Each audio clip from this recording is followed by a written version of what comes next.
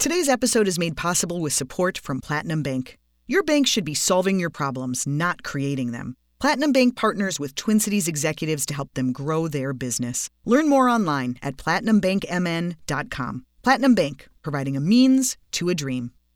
The handle broke off a brand new, very expensive leather briefcase. And when it hit the ground, the zipper broke and my computer flew and my papers flew, and I'm trying to get on an early flight to get home on a Friday night. And I got ticked off and gathered my stuff up, went home, and I was telling a friend about it, and they said, well, go to Duluth Pack. They build the greatest stuff ever. It's guaranteed for life, and you need to go get one of those with all the travel you do. I bought the briefcase that's right behind me that I use to this day. 30 years ago this year it'll be. And I was like, this stuff is great. It's the best kept secret out there. Nobody knows about this place, and it's right here in Duluth.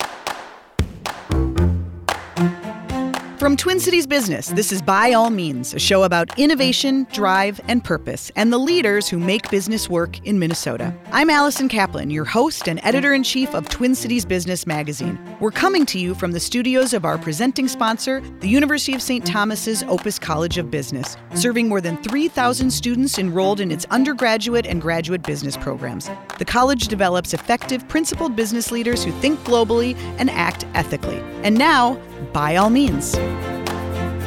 Made in the USA since 1882, Duluth Pack is known for its canvas bags and its lifetime warranties. Like many American heritage brands, it is beloved by both outdoor enthusiasts who appreciate the quality and urban hipsters who love the look, the story, and yes, the quality too.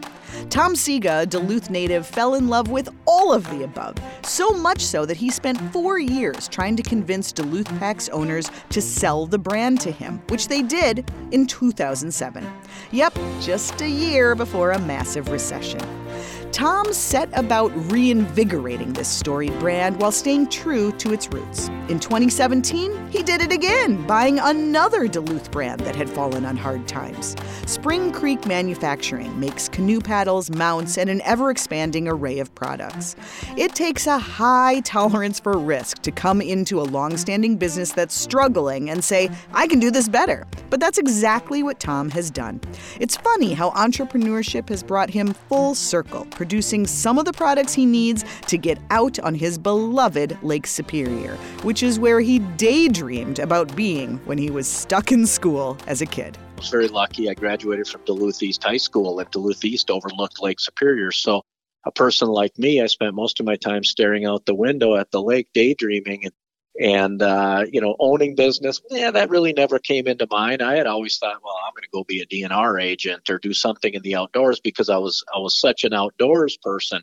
My first passion would have been to be a veterinarian, and it took me about 25 minutes in college to figure out, well, I wasn't going to cut the grades to be a veterinarian. And so, I had to start doing some thinking on what do I really want to do? And I've always been, from a business standpoint, an extroverted person, and just I like relationships. I like getting to know people. And I knew that sales was probably going to be somewhere in my future. And so I really looked that way. So I went to college, really didn't know exactly what I wanted to do, ended up with an engineering degree of all things, and knew that sales was going to be it, but I wanted to get into something technical. And that's how I ended up with my first career in sales, and then transitioning into the pulp and paper industry on the supply side. I was in sales and marketing capacities, but in very technical fields, and did really well because of that, because I love to travel. I love to be around the people. I love to build relationships. And, it doesn't matter what I believe. It doesn't matter what business you're in, Allie. We're all in the relationship business. Mm-hmm. And that is one of my strengths. And you might as well play to your strengths. And that is, let's build good, honest, trusting relationships with people, and other things will take care of themselves. But it all starts with that. And it starts with a lot of hard work to build those and build that trust. Did you ever think to yourself, I want to start my own company? Or, what was the goal? If, in those earlier days, what did you see as, I'll know I've arrived when? There wasn't an aha moment. What happened is I actually had children.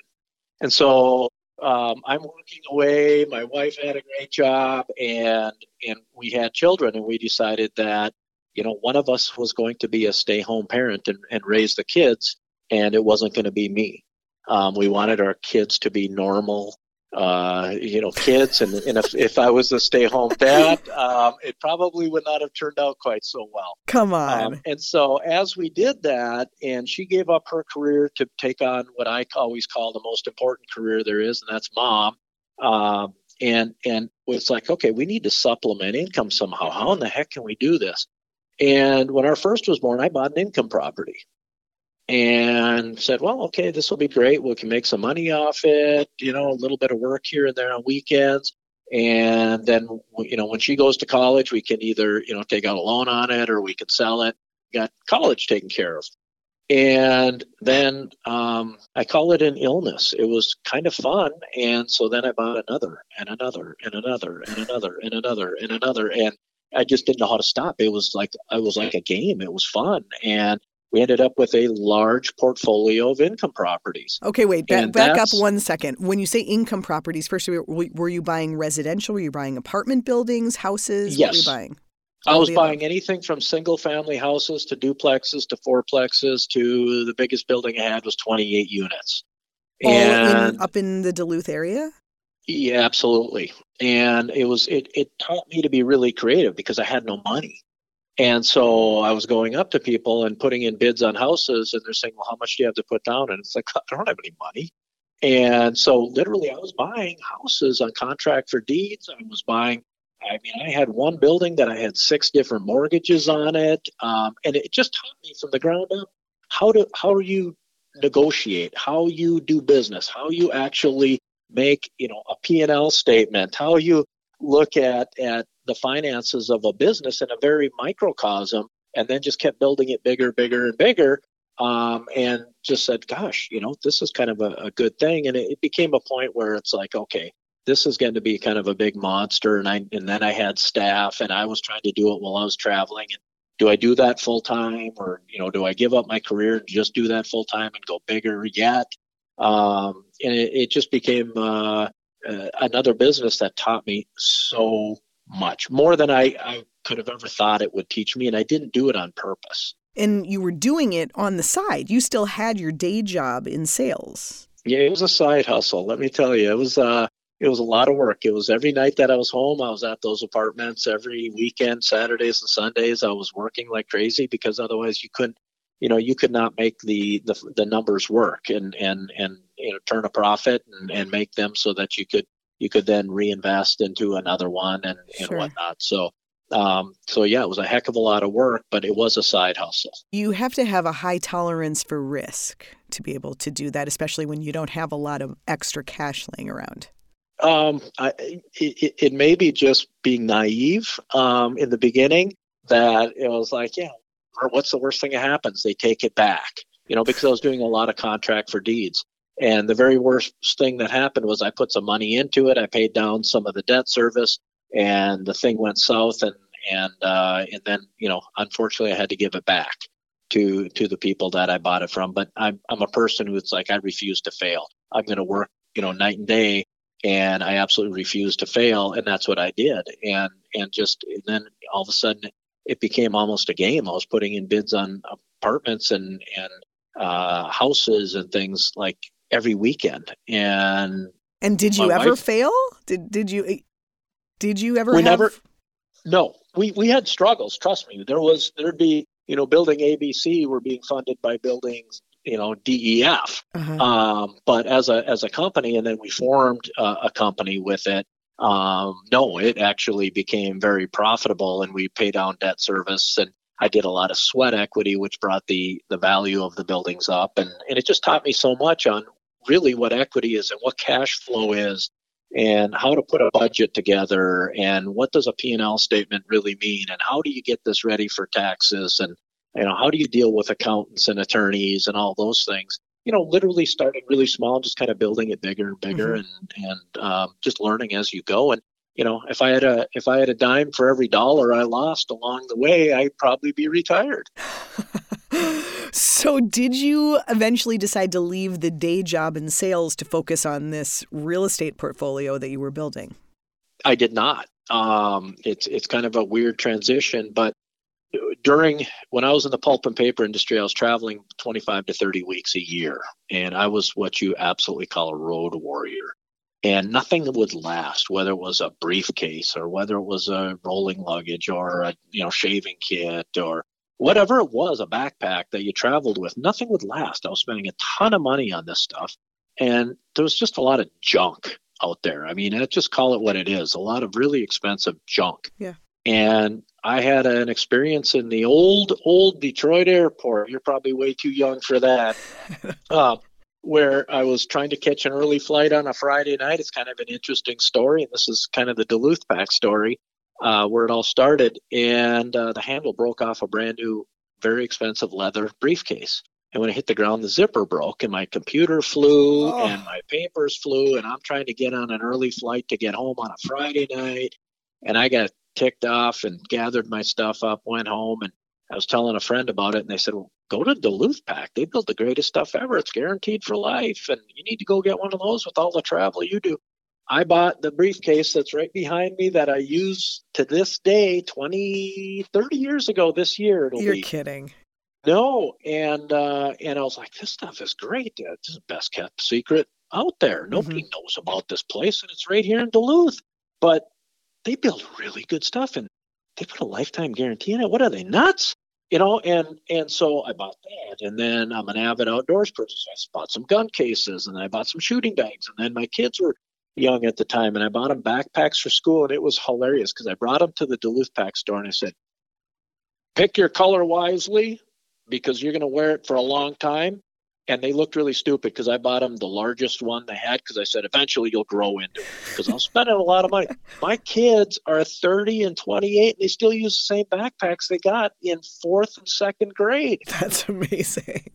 And so this thing, it just became this animal unto itself. And I was like, gosh, this company builds great stuff, but nobody knows about them. And son of a gun, I know somebody with a big mouth, me. And I'll go to the tallest mountain and yell and scream about it all day. So one day I approached him at a trade show and I said, you guys want to sell your company?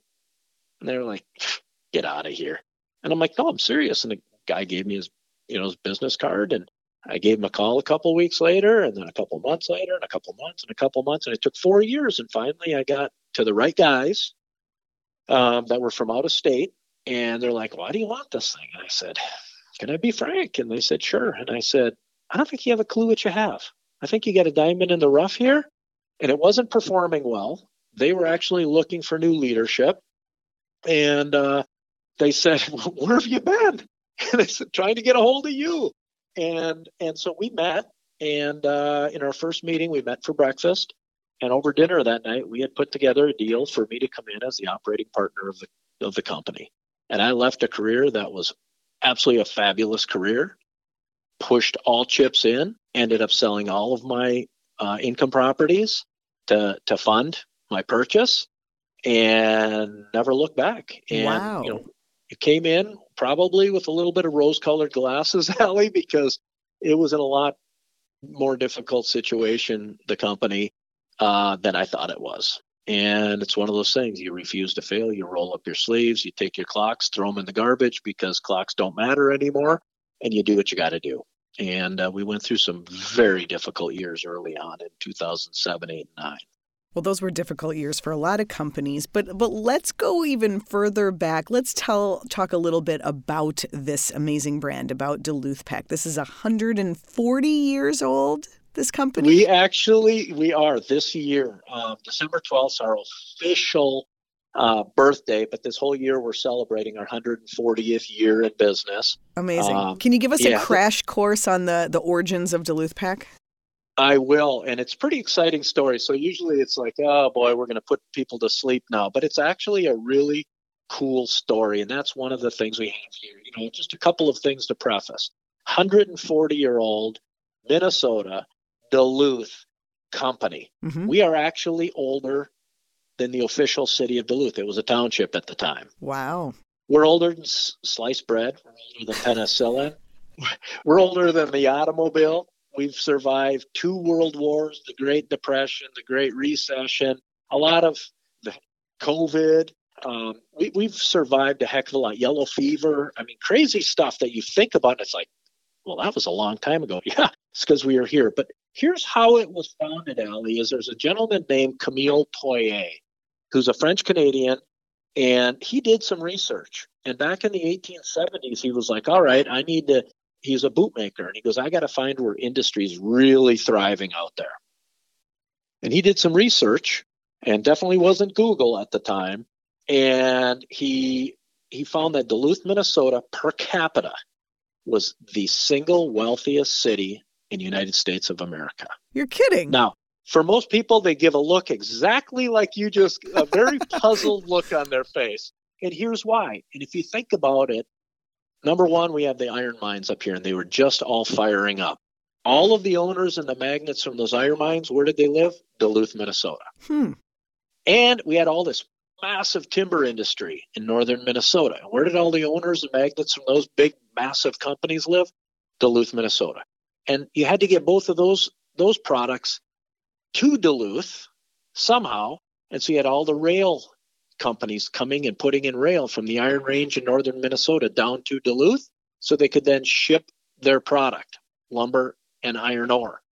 And guess what? All the owners of those companies and the senior managers lived in Duluth. And oh, by the way, we are the farthest westerly, largest inland port in the United States of America, and that's how they were going to transport all their goods. So all the owners and magnates from all the shipping companies and the ports were in Duluth. So if you think of that, there was a lot of senior management business owners for large corporations living in Duluth, and it was a very small town, but per capita had a lot of money because of those four reasons. Okay. So he came to Duluth and he opened up a boot shop because this is all industry, heavy industry. They needed leather boots. Here's how he came. He went to New York from Montreal. He made it on train to Minneapolis. He made it from Stagecoach to somewhere around the Hinckley area where the road ended, and walked the rest of the way to Duluth with all this stuff. Come on. Seriously. And then this guy also had a bum leg because he had hit it with an axe heating his house. And so he limped terribly and walked to Duluth. He was a serial entrepreneur. This guy, I would have loved to have had a conversation with him. Crazy impressive hard worker. So he opens his boot shop. His first boot shop, because they heated with wood back then, burned down. So what's he do? He goes across the street, builds a new one. Guess what happens? Heating with wood, burned her down. Rebuilt it. In the winter, his boot business was a little slow because some of the industry was not as prevalent in the winter months. So what did he do? He bought a donkey and a big old barrel and made a trailer out of it. Go down to Lake Superior. There's no running water in Duluth in the 1870s. He'd scoop water in it. He'd follow his donkey around, go house to house, and sell water. Talk about an entrepreneur. Yeah. I mean, this guy was selling water. So when did he start making bags? So in 1882, he was commissioned by, I don't know, we're not sure if it was the Forest Service or the rail companies, to make a bag so that the engineers who had to go out, the civil engineers that had to go out and figure out where they're going to put all the rail lines and put in new roads and all this, they're going to be out for weeks and weeks. He was commissioned to make a bag where they could put all their stuff in it, and they could go for weeks. And so he made the initial, what we now today call the number 2 pack, but the initial Duluth pack, which had the tump line on it, which that's what the patent was around, so that you could, the tump line goes on your right up about your hairline, where it helps roll your shoulders forward when you're carrying a very heavy load on your back. And so the backpack was more comfortable. It wasn't injuring their backs while they were out doing their engineering work in the field. And it was made of canvas? It was made of, the same kind of material that you use today? It is. It was made out of cotton duck canvas. Leather straps, just like we do today. The tump line looked just like one of our canoe packs. Is really the inception of the initial and original Duluth pack. So because he put that tump line on it, the line that goes on the forehead, or actually a little bit farther back on your hairline, he patented that, and that's why there's a patent from December 12th, 1882. And he promoted it as the bag with the little brass tag. And he actually put a brass tag right on one of the straps of every single bag. So we know if they're actual original Camille Poirier made bags. And we have a few of them that they were originals that are pre 1911. Amazing. The 1911 story is interesting because that's when he sold his pack business. He kept going as a cobbler, as a bootmaker, but he sold his pack business in 1911 to five brothers, the Alvison brothers, who owned a company named Duluth Tent and Awning Company. And they made big canvas tents for people to go out camping and whatnot. And then also awnings on all these beautiful old mansions all over Duluth that all these wealthy people lived in. They put all the awnings on their homes. Okay. And they had a thriving business, and they bought this pack business. And then they started making bags for companies like Orvis, Abercrombie and Fitch, because Abercrombie and Fitch at one time was the biggest outdoor company in the country, and they made bags for them. So it just kind of built from there, and away it went. And did those brothers, how long did they own it? I mean, who bought it from them? They owned it until the 1960s. So they had it from like 1911 to 1960. So they had it a long time. And we still have some of it's really cool. We have some of the annual meeting notes, and we have their financial logs from years way back when. And they sold to some people. There's a little bit of gray area in some of the lineage of the company then, because it would be held for a couple of years and then sold, and held for a couple of years and sold, and held. That happened multiple times until probably about the early to mid 90s, and then it's been one group had it, the guy passed away, then the people I got into business with, and then have bought them out of the business since then. It's so interesting, and I think you find sort of a similar story with a lot of heritage brands in Minnesota, J.W. Hume and Faribault, and some of these, original, storied, historical brands that, had their ups and downs, but somehow, the brand and the product endured. How do you think it is that Duluth Pack survived all those decades and all the owners?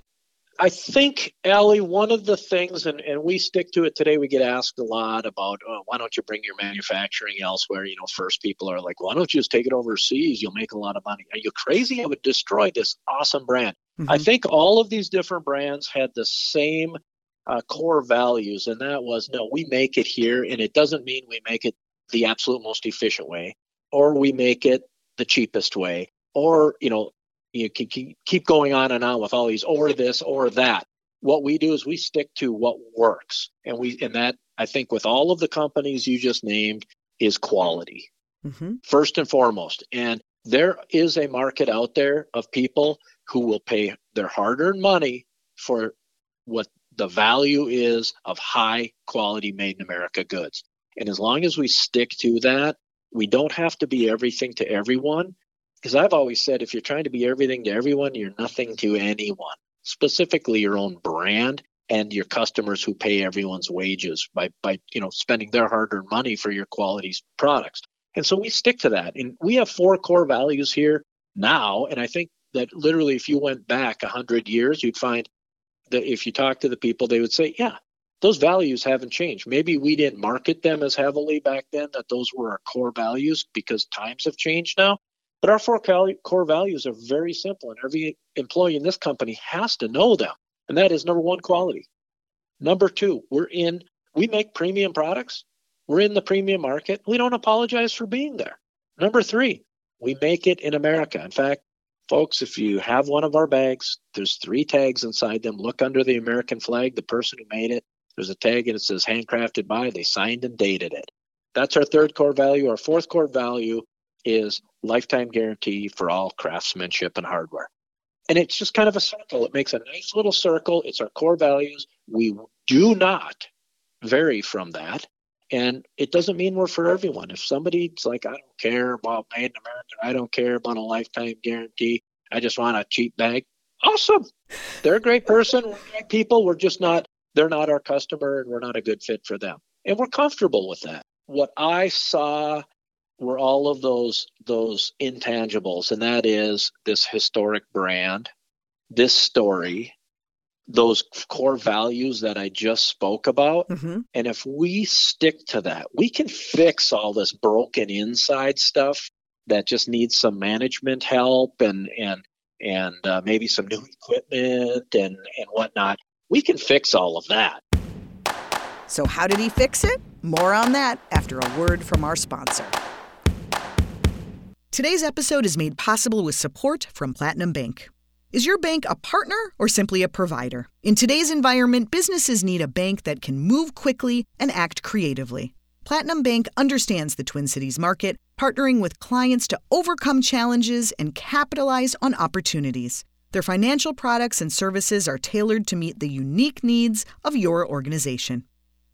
To learn how Platinum Bank can be an asset to your business, visit www.platinumbankmn.com. Platinum Bank, providing a means to a dream.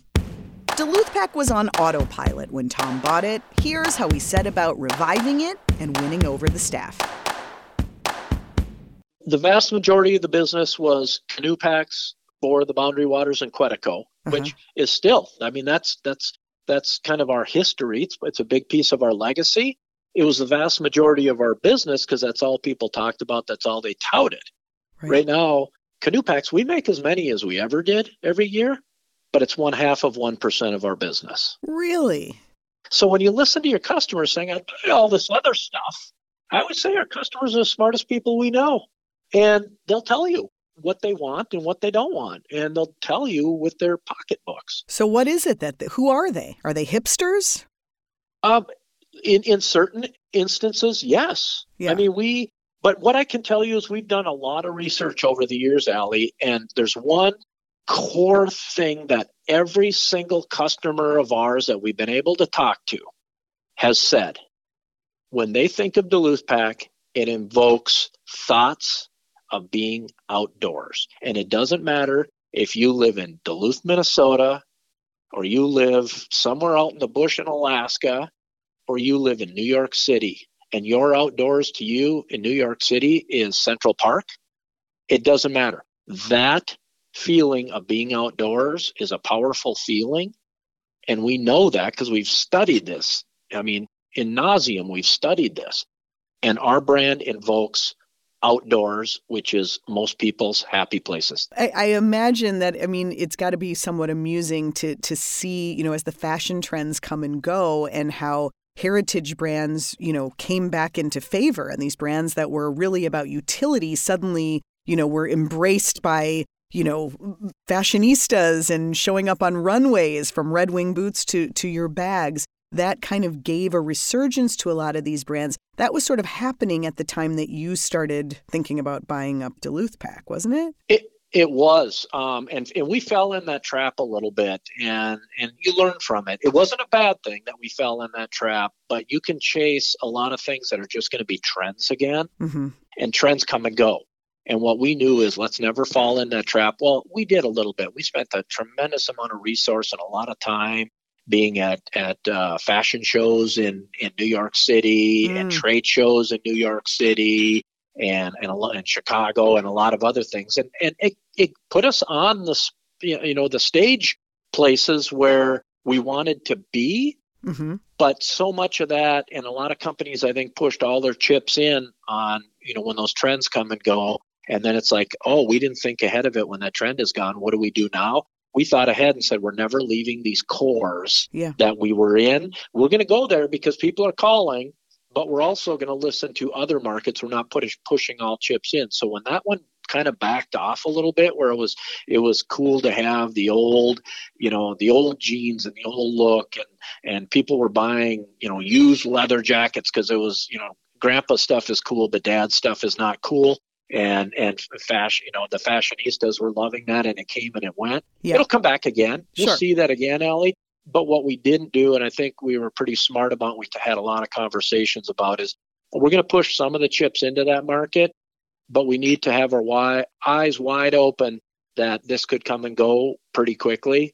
And I think it hung around a little longer than people thought it was going to, which that's great. But it kind of went, and we'll see it come back again. And we have so many verticals now that we sell into, that if one is a little bit soft because it was a little bit more trendy, it's not going to harm us. Mm-hmm. I'm curious, what was the biggest surprise when you got in there, when you bought this company, and there you are? Okay, you love the brand. Now you own the brand. You're running this company. This was a very different kind of business than what you had been doing. What was the biggest surprise for you? I think how much trouble it was really in. That's the rose-colored glasses part of it. That it wasn't the condition it was in. It was the time frame to fix it. You come in and you're full of energy and you're full of ideas and everything else, and you have to turn a ship around and turn it a full 180 degrees, and it doesn't happen overnight. And actually, I would say that our staff, and it's not about me. This company's not about me. I'm just a caretaker and a leader for a short time period in the history of this company, and try to make it better every day than it was the day before. And so we have a great staff, and the staff that jumped on board when I came in really believed that this company could be something too, and that it wasn't in the right direction, and that if we all locked arms, we could get it in that right direction.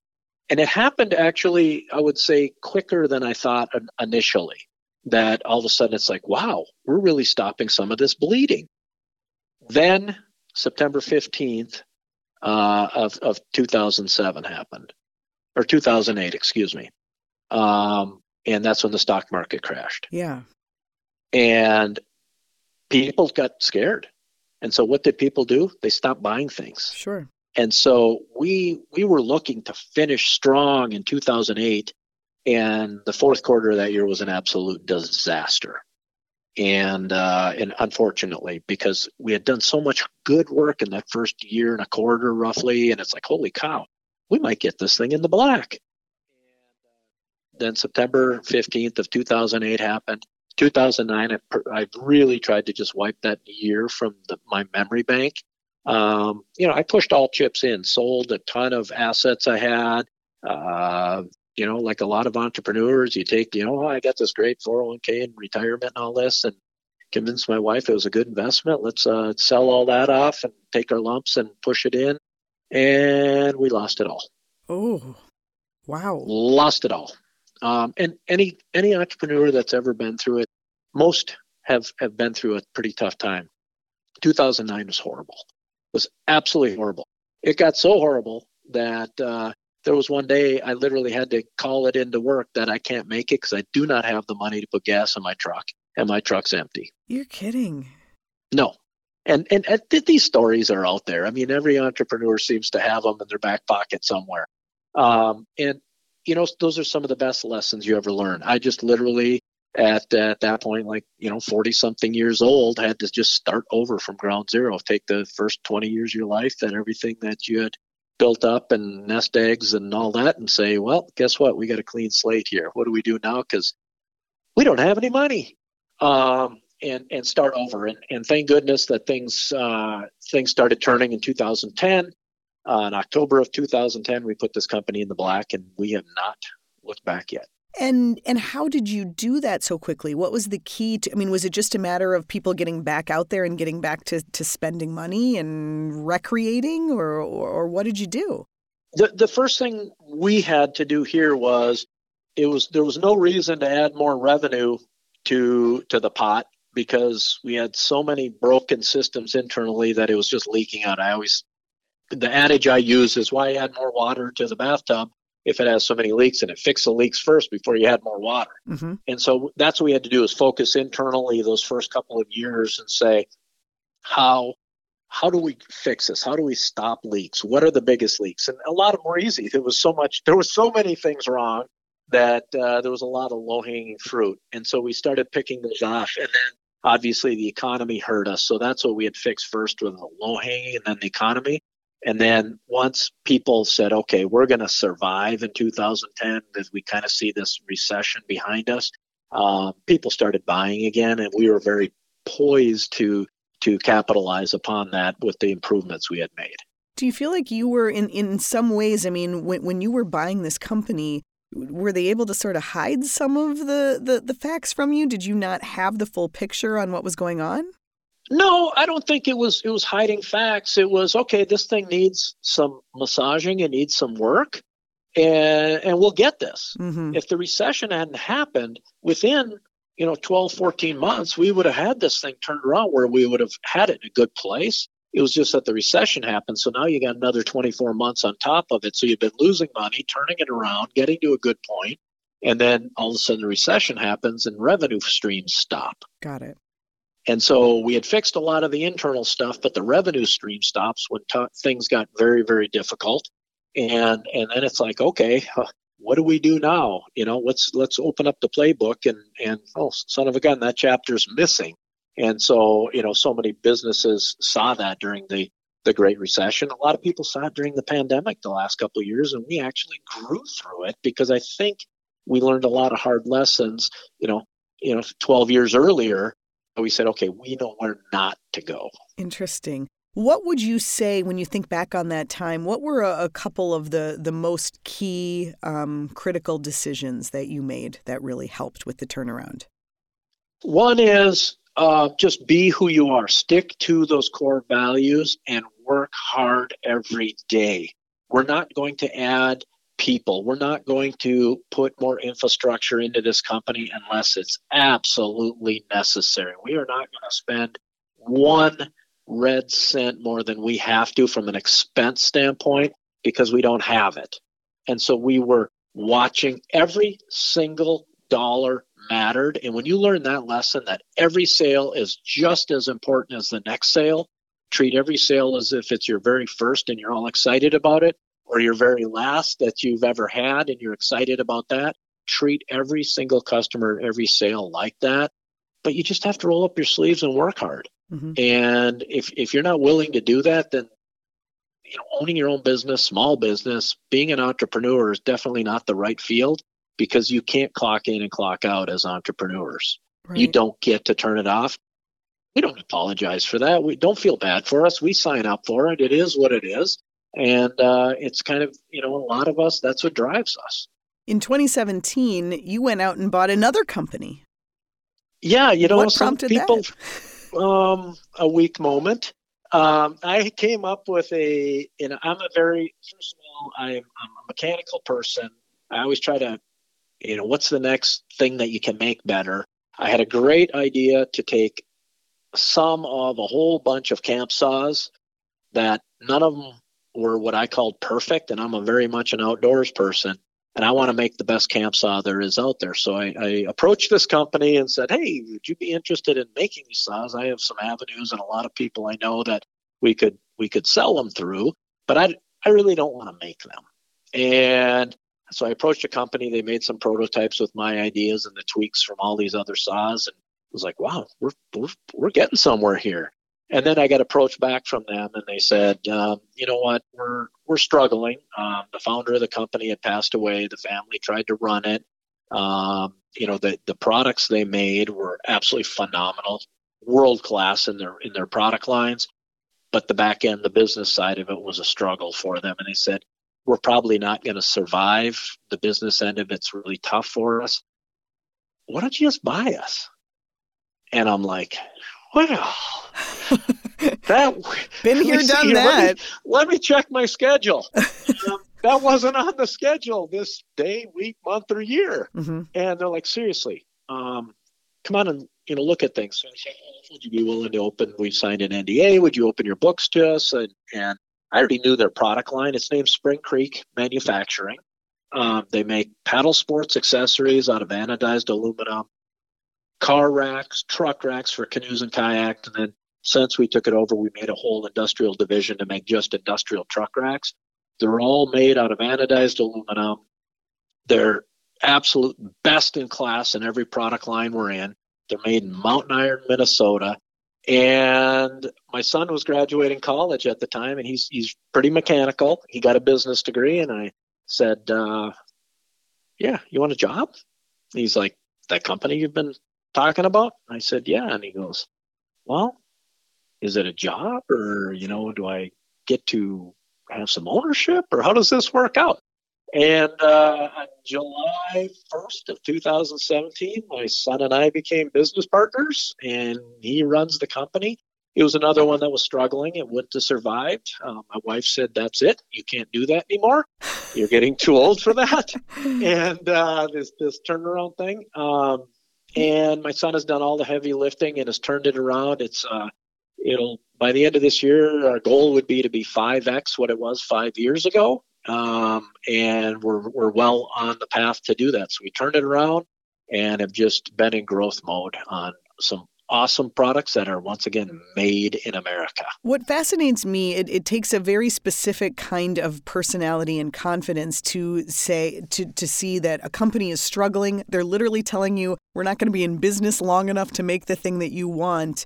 And then you say, okay, great, I'll buy it. What did you see? What gives you the confidence that you could do something that the previous ownership hasn't been able to do? Well, first of all, it's not that I'm smarter than anyone else. I promise you that. It's number one, product. If you have a world-class product, and I don't care what it is, and you believe in it that much, then a lot of hard work, and I've said that many times, can take that wonderful product. There's people out there looking for those products. They just don't know you exist. And you have to figure out how to get those products in front of the right people who want your product. And I think I have, a part of it is I have some wisdom now through making a lot of mistakes. And I have some knowledge base on how to fix some things because I've done it before, whether it was in the income property business, you bought a distressed property that there's no way it's going to make money, or Duluth Pack and how we turned it around and then do that. You learn a lot of lessons from those things. And it's like, okay, we know what not to do. And not that every move is going to be correct, but you also have to have enough trust in yourself and that the processes through hard work will work themselves out. And you can't go in and I've been guilty of it with rose-colored glasses that you can do it overnight. It's a process. It's a long process. Not everyone has the stomach to stomach. When you buy a distressed company, it's going to lose money for a while. You have to stop the downhill slide before you level the slide off, before you can even think about building back. And now all of a sudden becoming profitable. Yeah. And so there's nothing that you don't touch at that point. You need to be willing. You can't just point and tell other people to do things. You can't ever have anyone do anything that you're not willing to do yourself as a leader. I'm also curious, you're talking about two companies in a town where I think there's probably a lot of legacy, a lot of history, a lot of people who've been there for life. Probably you have employees who've been at these companies longer than you have, I'm going to guess. Absolutely. Both companies. What is that like as a leader? How do you win their trust? How do you get them to listen to you when they've been there longer than you? Not everyone is going to, Allie. That's a great question. That is a fabulous question. The way I look at it is, I said, listen, I'm just another guy. I'm just a guy who just spent a lot of money on this company because I believe in this company. And I also believe it is going in the wrong direction. So we're going to change direction. And each and every person is valuable to the organization, and you are all welcome on the ship. But the ship is leaving dock and it's changing course. Okay. And whether you like it or not, I am the new sheriff in town. And I'm not asking you to agree with every decision we make, but I am asking you to support it. You will all have a great career. You'll all have great jobs if you're willing to do that. If you want to fight it, your career is going to be very short. Sorry, let's just be honest with one another. Because if we keep doing, they say if you keep doing the same thing over and over and over and expect different results, that's the definition of insanity. Well, if a company's failing and you think you're going to do the same things and fix it, well, that's not the most intelligent thing we can do. We are going to change a lot of things. And a lot of things you may not agree with, but maybe I've done them before. Maybe I've seen them before and they work. And so that's what we do. But then we also instill in everyone that you are an important part of this cog, because without you, we can't do these things. It's just from a leadership and a directional standpoint, a lot of things are going to change. Yeah, that seems like a tricky balance to strike. You got to win these people over. And I imagine that there was some institutional knowledge that you benefited from and needed. along the Yes, way. but there's always people who are going to say, "Oh, you know what? I'm more important than the organization, and without me, you can't survive." Well, son of a gun, we've had several of those people up and leave and walk out the door, and say kind things to you on the way out the door, and guess what? We survived. Hmm. None of us, me included, is bigger than the organization. In fact, as a leader of the company, I should be able to get hit by a bus today and both companies continue to grow. The vision is in place. The next several years are laid out and nothing happens because I got run over by a bus. Not that I'm looking to have that happen, but I think proper leadership is if you are not present, the organization continues on because you've led people to make proper decisions. Yeah, yeah.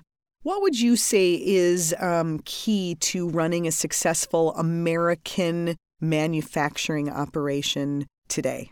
So much talk about things overseas and where we're producing things. I think people care today, which you have that going for you. But what's the key to being successful? Easy. Integrity. Do not compromise your integrity as a person and or a company. Don't try to be everything to everyone. I mentioned that earlier.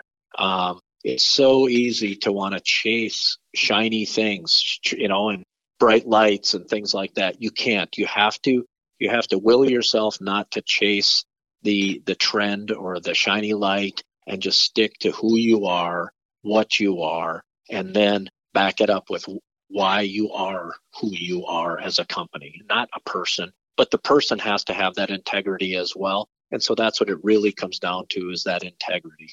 You mentioned the pandemic a little earlier, and I know it's actually been a good period for you. And I imagine so many people going outside and doing even more recreating, which fits in line perfectly with your products. I don't know if that was it or if you think it's something else. I'm curious about that. And then also supply chain has been such a struggle. Have you encountered issues or not because you do your own manufacturing? So first, let me go back to the pandemic. Unfortunately, both companies were not deemed to be essential, and so we were lucky enough to have the governor say, "Well, you're not important enough to stay open, so lay everybody off." And unfortunately, we laid off, I believe, close to 90 people at Duluth Pack and 100% of the small staff up at Spring Creek Manufacturing. And I can tell you, in my almost 40-year career, that day was my single most horrible because I had zero control. Yeah. I had zero control over it. It was being shoved down our throats. I wanted to buck it. I wanted to say, screw you, we're staying open, find me, these are great people. Because you got to think about it. All the people that got laid off, they had nothing to do with them.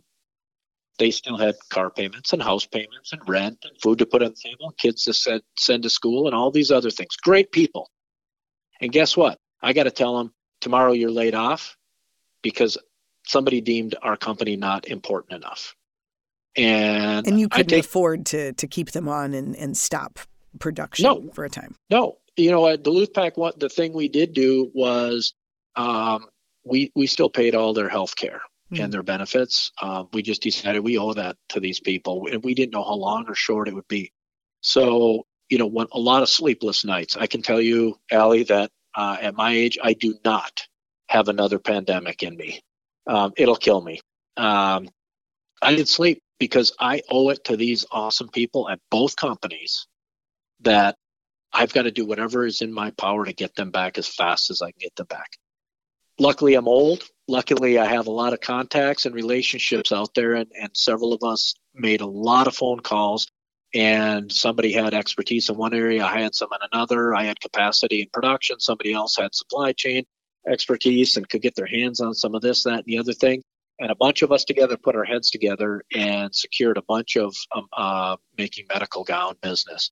And within 2 weeks to the day of laying everyone off, we had 100% of our employees back at Duluth Pack making medical gowns, which then deemed us essential. The feel-good part was awesome. I promise you that we were, for the greater good, we were doing a lot of really great things.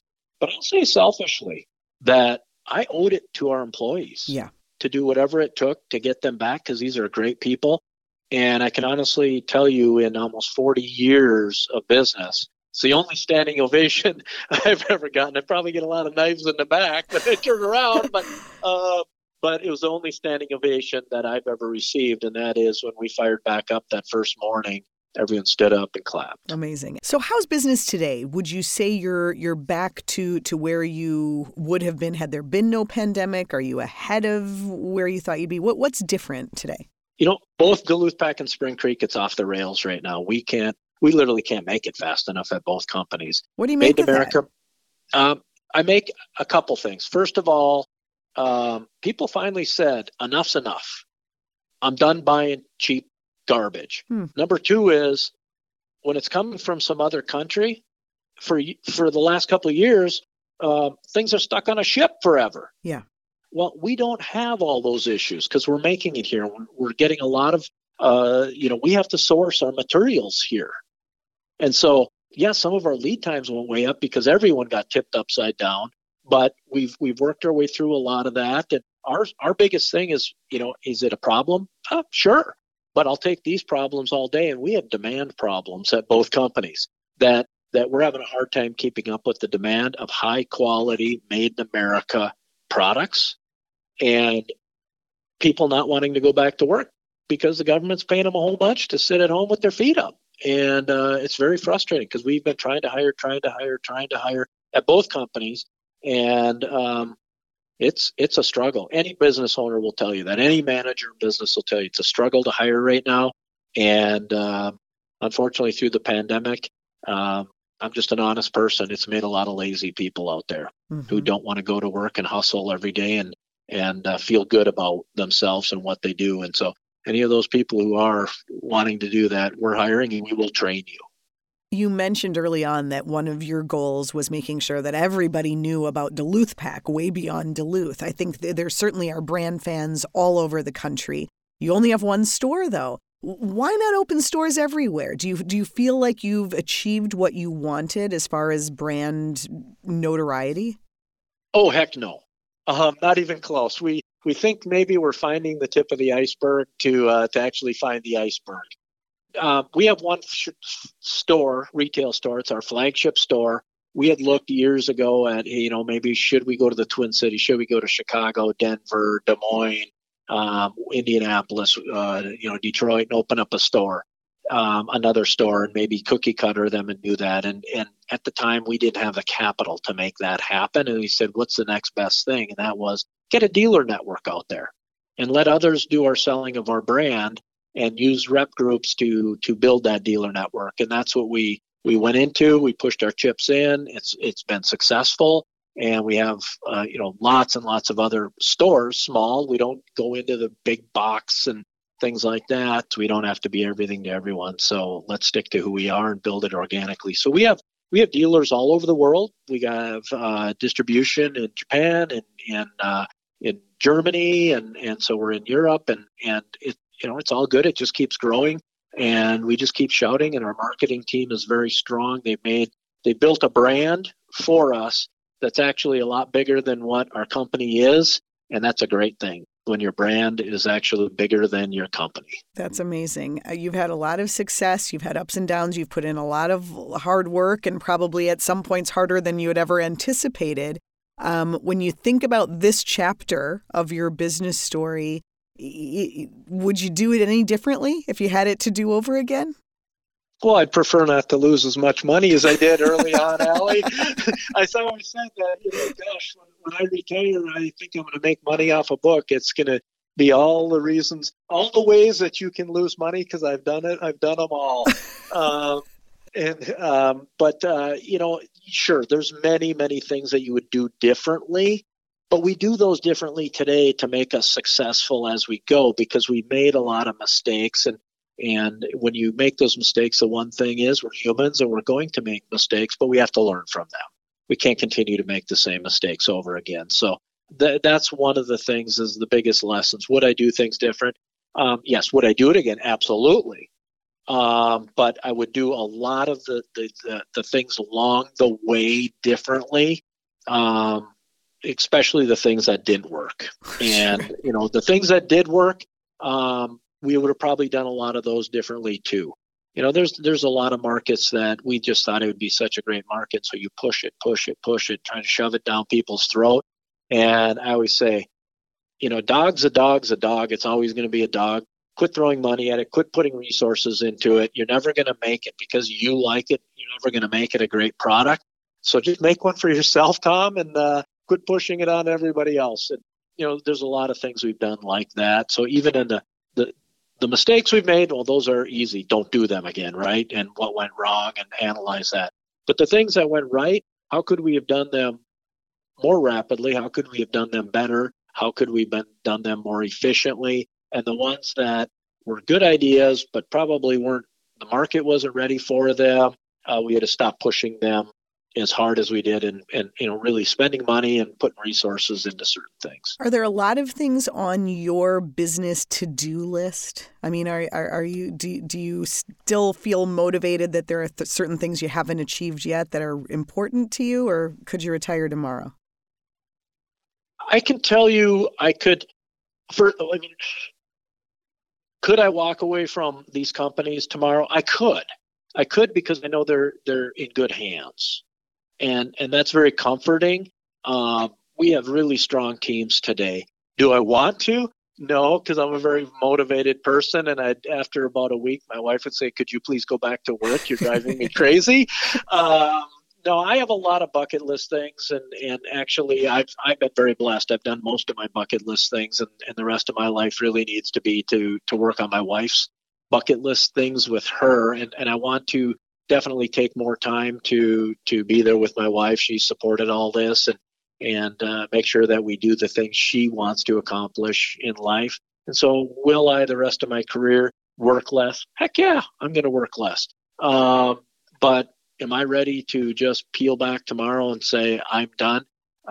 I think that would be pretty darn tough to do that. But I'm surrounded by such great people today that they just make it happen. And it's really fun. It's fun to watch and answer questions and assist and knock down hurdles for them when they feel like they need a hurdle knocked down.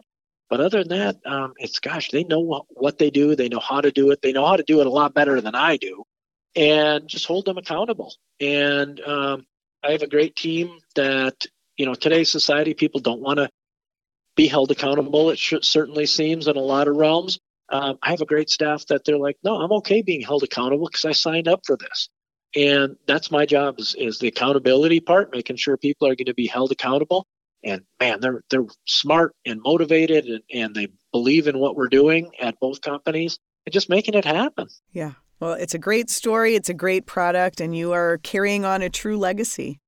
So congrats on all the success, and thanks for sharing the story with us. It's really fun. Well, thanks for having me, Allie. This has been really fun, and you and I have known each other a long time, and hopefully people hear it and enjoy that. Hey, there are entrepreneurs out there, or they're thinking about being an entrepreneur, and they can say, you know what? All right, I guess it is scary at times, but you know what? Waiting any longer doesn't really fix the fear of doing it. And sometimes you just have to go for it. And just people, the biggest lesson I could ever give to people, I'm a keynote speaker at a graduation coming up, and it's all around hard work. Mm-hmm. That's one thing people can do every day is outwork their competition. And if you're willing to do that every day without complaining, and I'm not just talking the first year and then you want to be president of the company, your whole career, you just need to work hard. Yeah. And if you do that, you don't have to be the brightest person in the world. You don't have to have all the answers. You'll learn as you go, but you can control one thing, and that's attitude and how hard you work. Just go outwork everyone. You'll go blowing past 90% of people if you're willing to do that your whole career. My wife jokes, and she said, Tom, if you retired right now, I'm in my late 50s. You retired right now, you still work more hours than most people if they work till they're 70. You're probably right. Well, maybe you should stop working in the store on the weekends. I mean, at least take the Saturdays off, right, Tom? Yeah, you know what? We got a great staff there. They truly do. They really They'll don't kick need you me. out. In fact, right. I think it's more like, Tom, why don't you leave? Hit the lake. Hit the lake.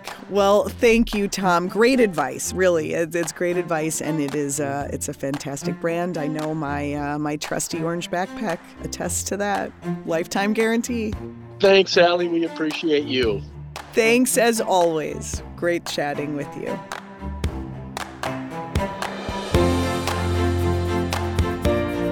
I can say is next time you're up in Duluth, hit Canal Park and be sure to stop by the Duluth Pack store. I think you'll see it in a different light after hearing Tom's amazing story and the history of this brand, and the store is really fun to shop.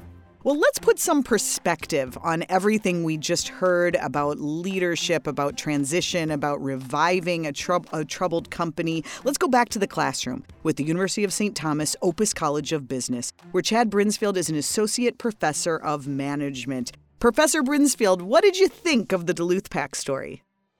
I love that story. I listened to it 1.5 times. I didn't hear it completely the second time, but I just found it fascinating. It was like a fun story to listen to learn about that company. And what was it, 140 years old? I Yes. mean, it's amazing. The founder's story and how it progressed and lived through so many tough times. And then Tom taking it over and what he's been able to do with it and the tough times that he has faced. It was just a really interesting story. So I loved it. It's a unique situation, of course. Most of us in business are not going to have the opportunity to buy a heritage brand the way he did. But I think a lot of us are in the position of coming in new to a place where a lot of people have been there or trying to turn something around. What were some of your big takeaways? I know his values really stood out to you. Yeah, of all the things that we talked about, or he talked about, values probably stuck out to me more than anything else. And we make a distinction, perhaps, your personal values, understanding what those are, I think is really critical. That's something for healthy psychological functioning. That's good for all people to work on and to think about. And I'm a big fan of being explicit about that and writing things like that down and saying, who am I? What's important to me? What are my priorities? So from a personal standpoint, he didn't talk about that necessarily, but it seems like he's pretty solid where that's concerned.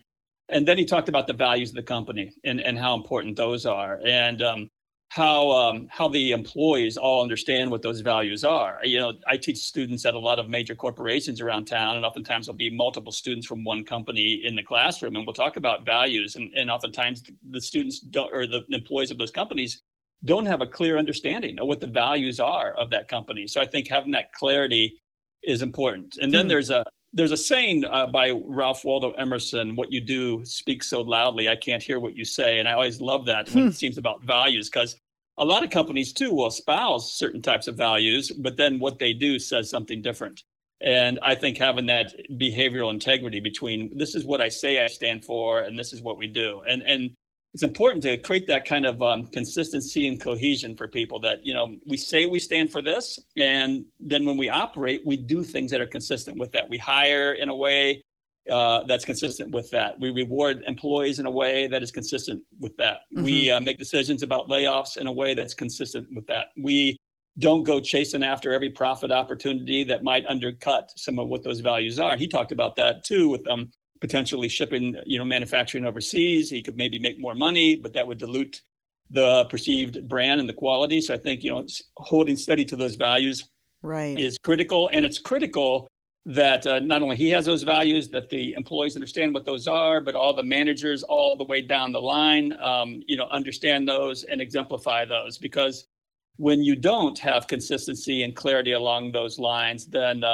internal politics starts to get involved and people have difference of opinions and want to go in different directions. And then it creates a lot of confusion. So makes it easier to make the tough decisions when there's that consistency and everybody knows what the values are, so they can't be surprised. Even if it's not a favorable or popular decision, they know what's coming and they know that it's consistent with the brand. Absolutely. So he did an excellent job where that was concerned, I felt. Yeah, he certainly does. Now, the one place where he actually kind of critiques himself is coming in with rose-colored glasses. There is an element of emotion in coming in and buying a brand that you love that maybe isn't in as good a shape as you thought it was.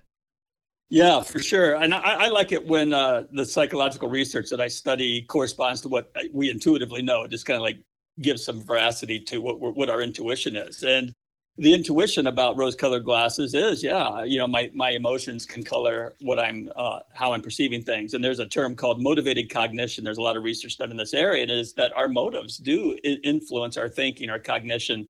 And so, if I want something to be true, if I'm emotionally attached to a particular type of outcome, then I'm going to perceive information in a way that corresponds to that. So yeah, that's for sure happening. So is that just a cautionary tale for anyone looking to buy a business? Well, it's kind of, one of the things I think that he exemplified that's related to that was the combination of confidence and humility. And, those aren't on opposite ends of a continuum. You can have confidence and humility. And I felt like he had that. Sure. The real question now is, Chad, are you going to go buy a Duluth pack? I think there's probably a good probability of that. I'm going to make the trip up to Duluth to go to the store. So if I'm going to make that commitment, I probably come home with something. Well, think about how much meaning it will have now that you've had this whole experience. Thank you for putting everything in perspective and giving us some great takeaways to think about from this story. My pleasure. Chad Brinsfield, Associate Professor of Management. Thank you, Chad, and thank you to our presenting sponsor, the University of St. Thomas Opus College of Business. For more about the show, go to tcbmag.com/byallmeans. You'll find past episodes, lots of great lessons from entrepreneurs and our professors at St. Thomas. Thanks again for listening to By All Means.